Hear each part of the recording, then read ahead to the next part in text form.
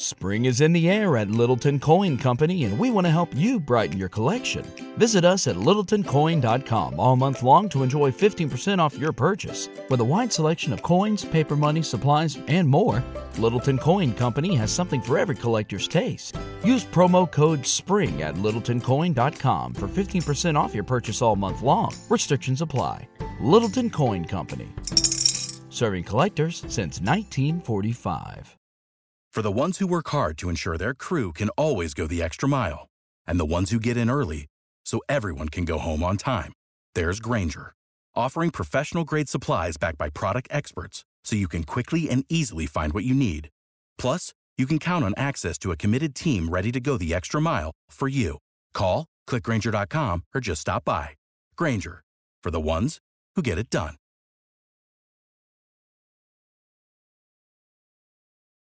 When you need mealtime inspiration, it's worth shopping Kroger, where you'll find over 30,000 mouth-watering choices that excite your inner foodie. And no matter what tasty choice you make, you'll enjoy our everyday low prices, plus extra ways to save, like digital coupons worth over $600 each week. You can also save up to $1 off per gallon at the pump with fuel points. More savings and more inspiring flavors make shopping Kroger worth it every time. Kroger, fresh for everyone. Fuel restrictions apply. This episode of Writing Excuses has been brought to you by our listeners, patrons, and friends. If you would like to learn how to support this podcast, visit www.patreon.com/writingexcuses. Season 14. Episode 46. This is Writing Excuses, Unusual Resources. 15 minutes long. Because you're in a hurry. And we're not that smart. I'm Brandon. I'm Mary Robinette. I'm Margaret. I'm out of air. Howard, you're our unusual resource. Peculiar resource at any rate. This is a very common trope of science fiction and fantasy where you make a fantastical resource of some sort that can either be a MacGuffin, can power your magic or your technology, or in other ways interact and change the world. So we're going to talk about world building these, how we have come up with them when we've used them, what we think works and what we think doesn't work. Obviously, my favorite, which I've talked about a lot, is the Spice from Dune, which kind of, when I read that as a teenager, changed my whole perspective on economics in science fiction and fantasy.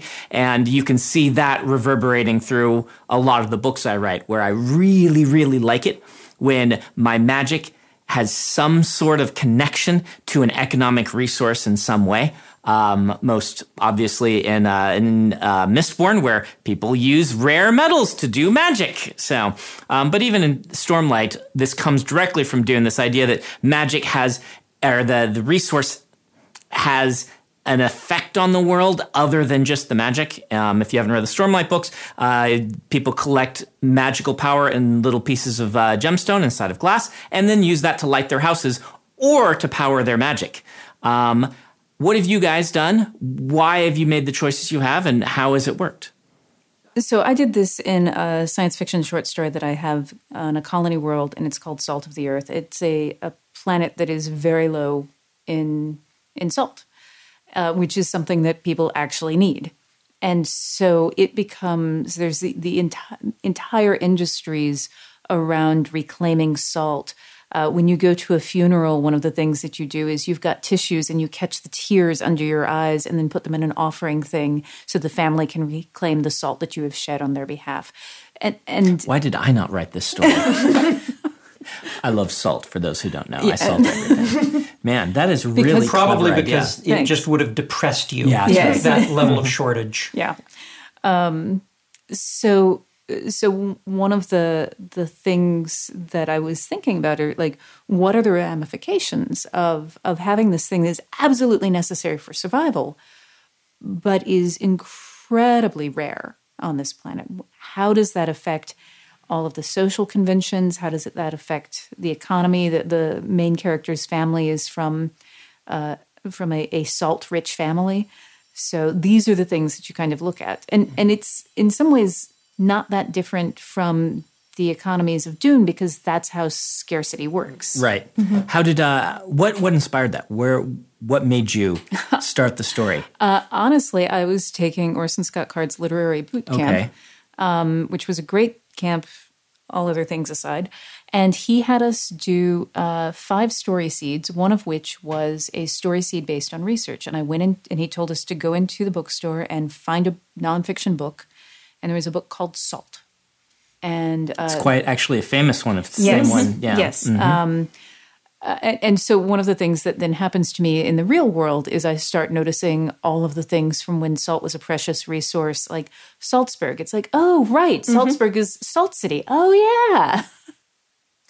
Yeah, a project that I worked on recently is the new Netflix series coming in 2019, or perhaps already arrived in 2019, Dark Crystal: Age of Resistance, which of course ties to the original Dark Crystal, the film made by the Jim Henson Company and Jim Henson, where really that entire story ends up revolving around the resource of essence, which is the life force of Gelflings, which the Skeksis decide they need. It's what's keeping them young and alive. And it's like, aha, and we've already destroyed our planet, but we can pretend we didn't if we suck the life out of Gelflings or Podlings. And, and that just traumatized an entire generation of young people who went to see that film, not knowing what they were in for. The rest of us have turned into fantasy or science fiction novelists who think it's cool. Yeah, and then some of us became puppeteers. Traumatized and inspired are not mutually exclusive conditions. But yeah, and that was a really interesting thing to look at, because there is definitely that ecological side, as we're told. The Skeksis have really done a number on Thra. And by the time this comes out, this episode, hopefully your series will have released. Yes. So we're going to make that our book of the week, is go watch Dark Crystal: Age of Resistance. Hey writers, are you thinking about learning a new language? I think exploring the world, experiencing other cultures, and being able to communicate with people outside your everyday experience lets you create richer, better stories. A great way to do that is with Rosetta Stone, a trusted expert for over 30 years with millions of users and 25 languages offered. They use an immersive technique which leads to fast language acquisition. It's an intuitive process that helps you really learn to speak, listen, and most of all, think in the language you're trying to learn. They also feature true accent speech recognition technology that gives you feedback on your pronunciation. It's like having a voice coach in your home. Learn at home or on the go with a desktop and mobile app that let you download and access lessons even when you're offline. And it's an amazing value. A lifetime membership gives you access to all 25 languages, including Spanish, French, Italian, German, Japanese, and, of course, Korean. Don't put off learning that language. There's no better time than right now to get started. For a very limited time, Writing Excuses listeners can get Rosetta Stone's lifetime membership for 50% off. Visit rosettastone.com/today. That's 50% off unlimited access to 25 language courses for the rest of your life. Redeem your 50% off at rosettastone.com/today. Spring is in the air at Littleton Coin Company, and we want to help you brighten your collection. Visit us at littletoncoin.com all month long to enjoy 15% off your purchase. With a wide selection of coins, paper money, supplies, and more, Littleton Coin Company has something for every collector's taste. Use promo code SPRING at littletoncoin.com for 15% off your purchase all month long. Restrictions apply. Littleton Coin Company. Serving collectors since 1945. For the ones who work hard to ensure their crew can always go the extra mile, and the ones who get in early so everyone can go home on time, there's Grainger, offering professional-grade supplies backed by product experts so you can quickly and easily find what you need. Plus, you can count on access to a committed team ready to go the extra mile for you. Call, click Grainger.com, or just stop by. Grainger, for the ones who get it done. And if it's not out for some reason by now, then go watch the original, because it's fantastic. It is fantastic. It's very exciting. In multiple definitions multiple of the word. definitions Yes. of fantastic. Yes. Howard, fantastical resources? The one that leaps to mind is the post-transuranics in the Schlock Mercenary universe. I took the concept of islands of stability, and as other science fiction writers have done, postulated islands of superstability, with, massive nucleus elements, and then said that if you want to build a power plant that converts neutronium into energy in a way that gives you artificial gravity cheaply, you really have to build the whole power plant out of post-transuranics. And the best way to create post-transuranics is to have a really high-density power source like one built out of post-transuranics. And so I built a system whereby the corn and the seed corn are incredibly, they're obviously related, but there is very much a resource divide here. And a lot of the story, especially here in the final couple of years of the story, asks the question, where did we bootstrap this stuff? If it's so difficult to make unless you already have it, who made it the first time? And it's a fun question to ask. It's a fun question to answer. No, I'm not going to tell you the answer here, but it's tied into the Fermi paradox. Why haven't we seen aliens yet? Why, in the science fiction universe that I've created, aren't people asking, why wasn't the galaxy already colonized 1 billion years ago, 2 billion years ago? And all of it came down to looking at the economics of this resource and what happens when it's fought for. One of my favorite other things you've done with fantastical resources is kind of a different take on it. You have a person who got cloned several 100,000 times, and you basically 900 million times. 900 million times. Gavs. And so suddenly, a very unique and scarce resource, maybe not super valuable, but still is suddenly you have 900 million of them. Which is a really interesting change in a little subtle way. Of course, in a very large way. The economic impact, the real life person upon whom Gav was originally based, Darren Bluell, loves Guinness, and you cannot feed the existing supply. You cannot make 900 million Guinness lovers happy with the existing supply of Guinness. Something's got to give. So let me ask this question of you guys. How do you value a fantastical resource? How do you decide what its value in the economies of your story is going to be? You've made it up wholesale, so... I tend to pattern it based on real-world things. Mm-hmm. So I look at the relative scarcity of the thing. And when we're talking about a resource... So far, we've been talking about things where it's the item itself is scarce, but there's also the labor involved. So sometimes something is a scarce resource because it is difficult to produce or refine, and sometimes it's because it doesn't exist very much. But either way, what that begins to tell me is how difficult it is and how expensive it is. So aluminum is a good example. Okay. Yeah. It's a great example. Right, because aluminum used to be super, super expensive to refine. I believe we've mentioned on the podcast before, like Napoleon had his gold plates, his platinum plates, and then his aluminum plates that he saved. Yeah. Super fancy. Yeah. The top of the Washington Monument has an aluminum cap on it that the ladies of Washington, D.C. fundraised for to put this amazingly precious thing up. And now it's like I wrap my leftovers in aluminum. It's because we've solved right. that problem. So, but what that shows me is the way something is treated when it is precious. It's something that we layer on things to say this is special. We reserve it for special occasions. Right. Aluminum's a really interesting one because aluminum is a way more useful metal in most cases than gold. Mm-hmm. And you might say, oh, well, something is valuable because it's really useful. Well, gold a lot of times in a lot of cultures wasn't that useful. It was pretty, but it was not a useful metal. And so different cultures have treated it differently based on who wants it and how badly they want it. And whether or not they have it in their ground. Yeah.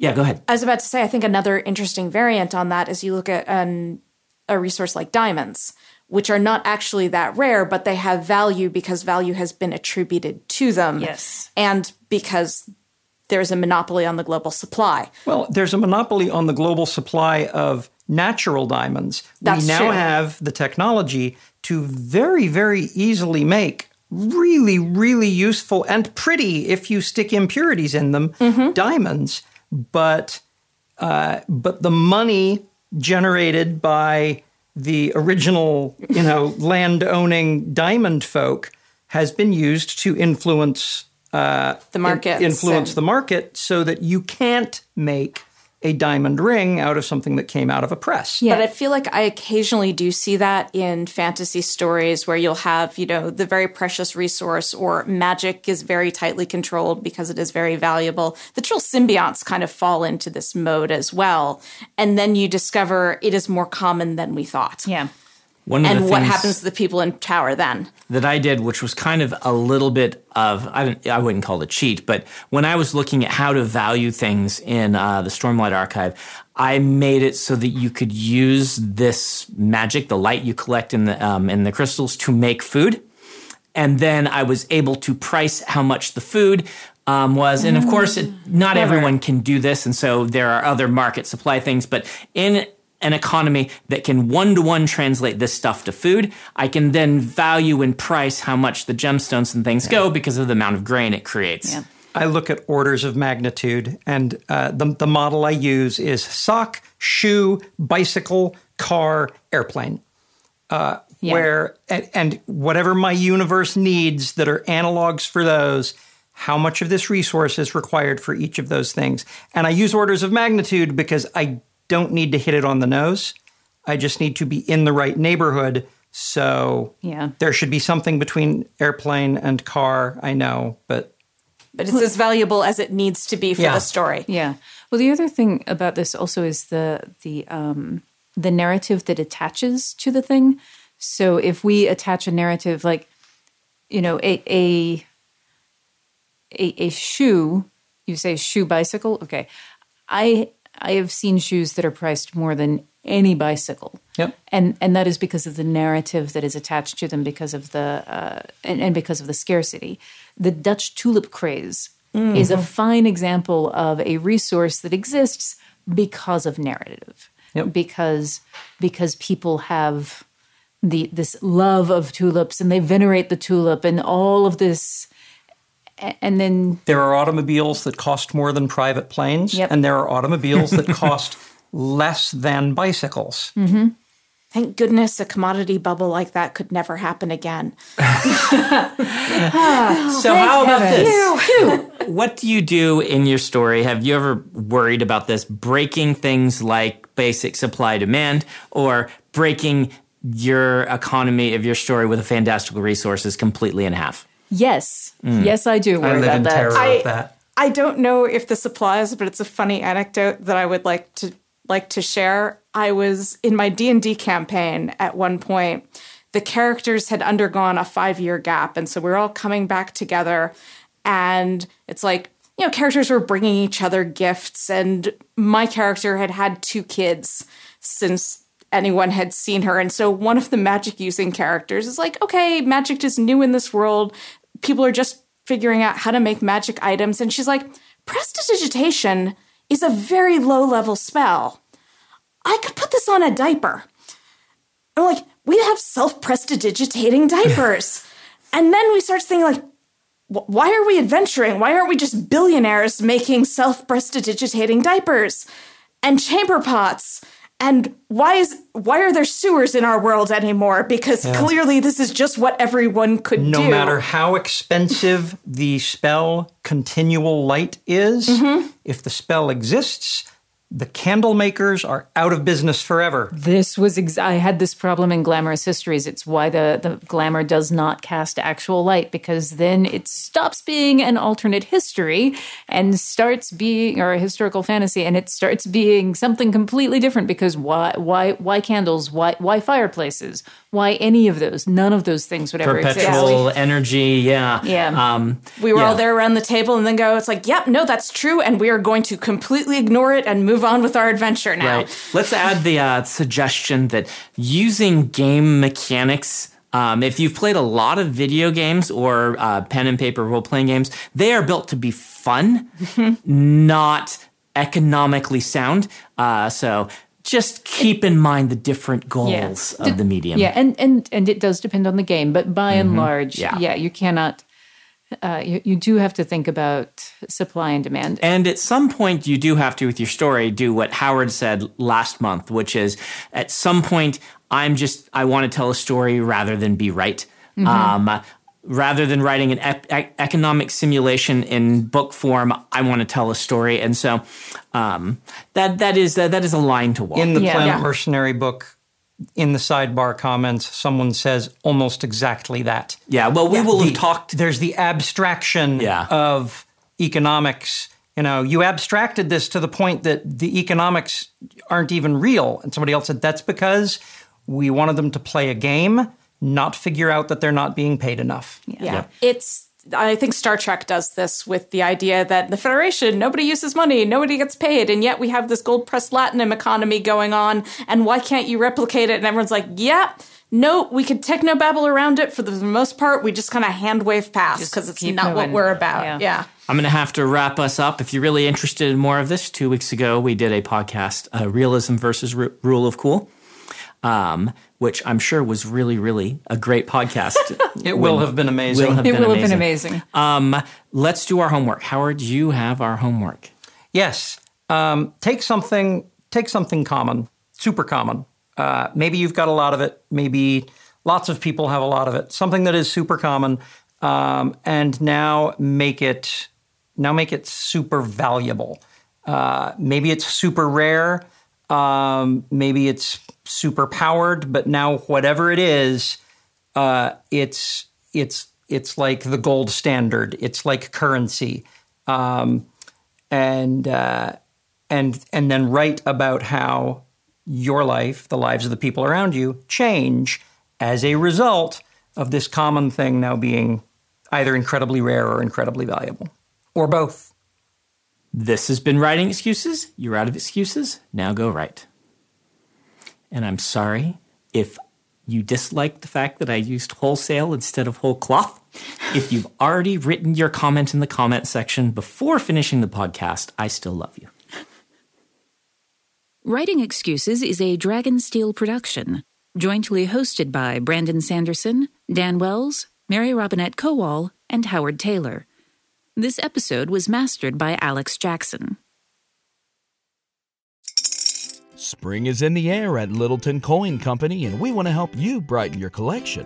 Visit us at littletoncoin.com all month long to enjoy 15% off your purchase. With a wide selection of coins, paper money, supplies, and more, Littleton Coin Company has something for every collector's taste. Use promo code SPRING at littletoncoin.com for 15% off your purchase all month long. Restrictions apply.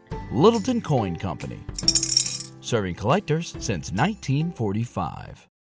For the ones who work hard to ensure their crew can always go the extra mile, and the ones who get in early so everyone can go home on time, there's Grainger, offering professional-grade supplies backed by product experts so you can quickly and easily find what you need.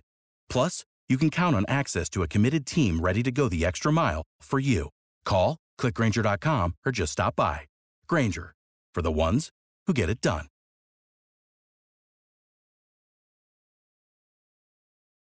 When you need mealtime inspiration, it's worth shopping Kroger, where you'll find over 30,000 mouth-watering choices that excite your inner foodie. And no matter what tasty choice you make, you'll enjoy our everyday low prices, plus extra ways to save, like digital coupons worth over $600 each week. You can also save up to $1 off per gallon at the pump with fuel points. More savings and more inspiring flavors make shopping Kroger worth it every time. Kroger, fresh for everyone. Fuel restrictions apply.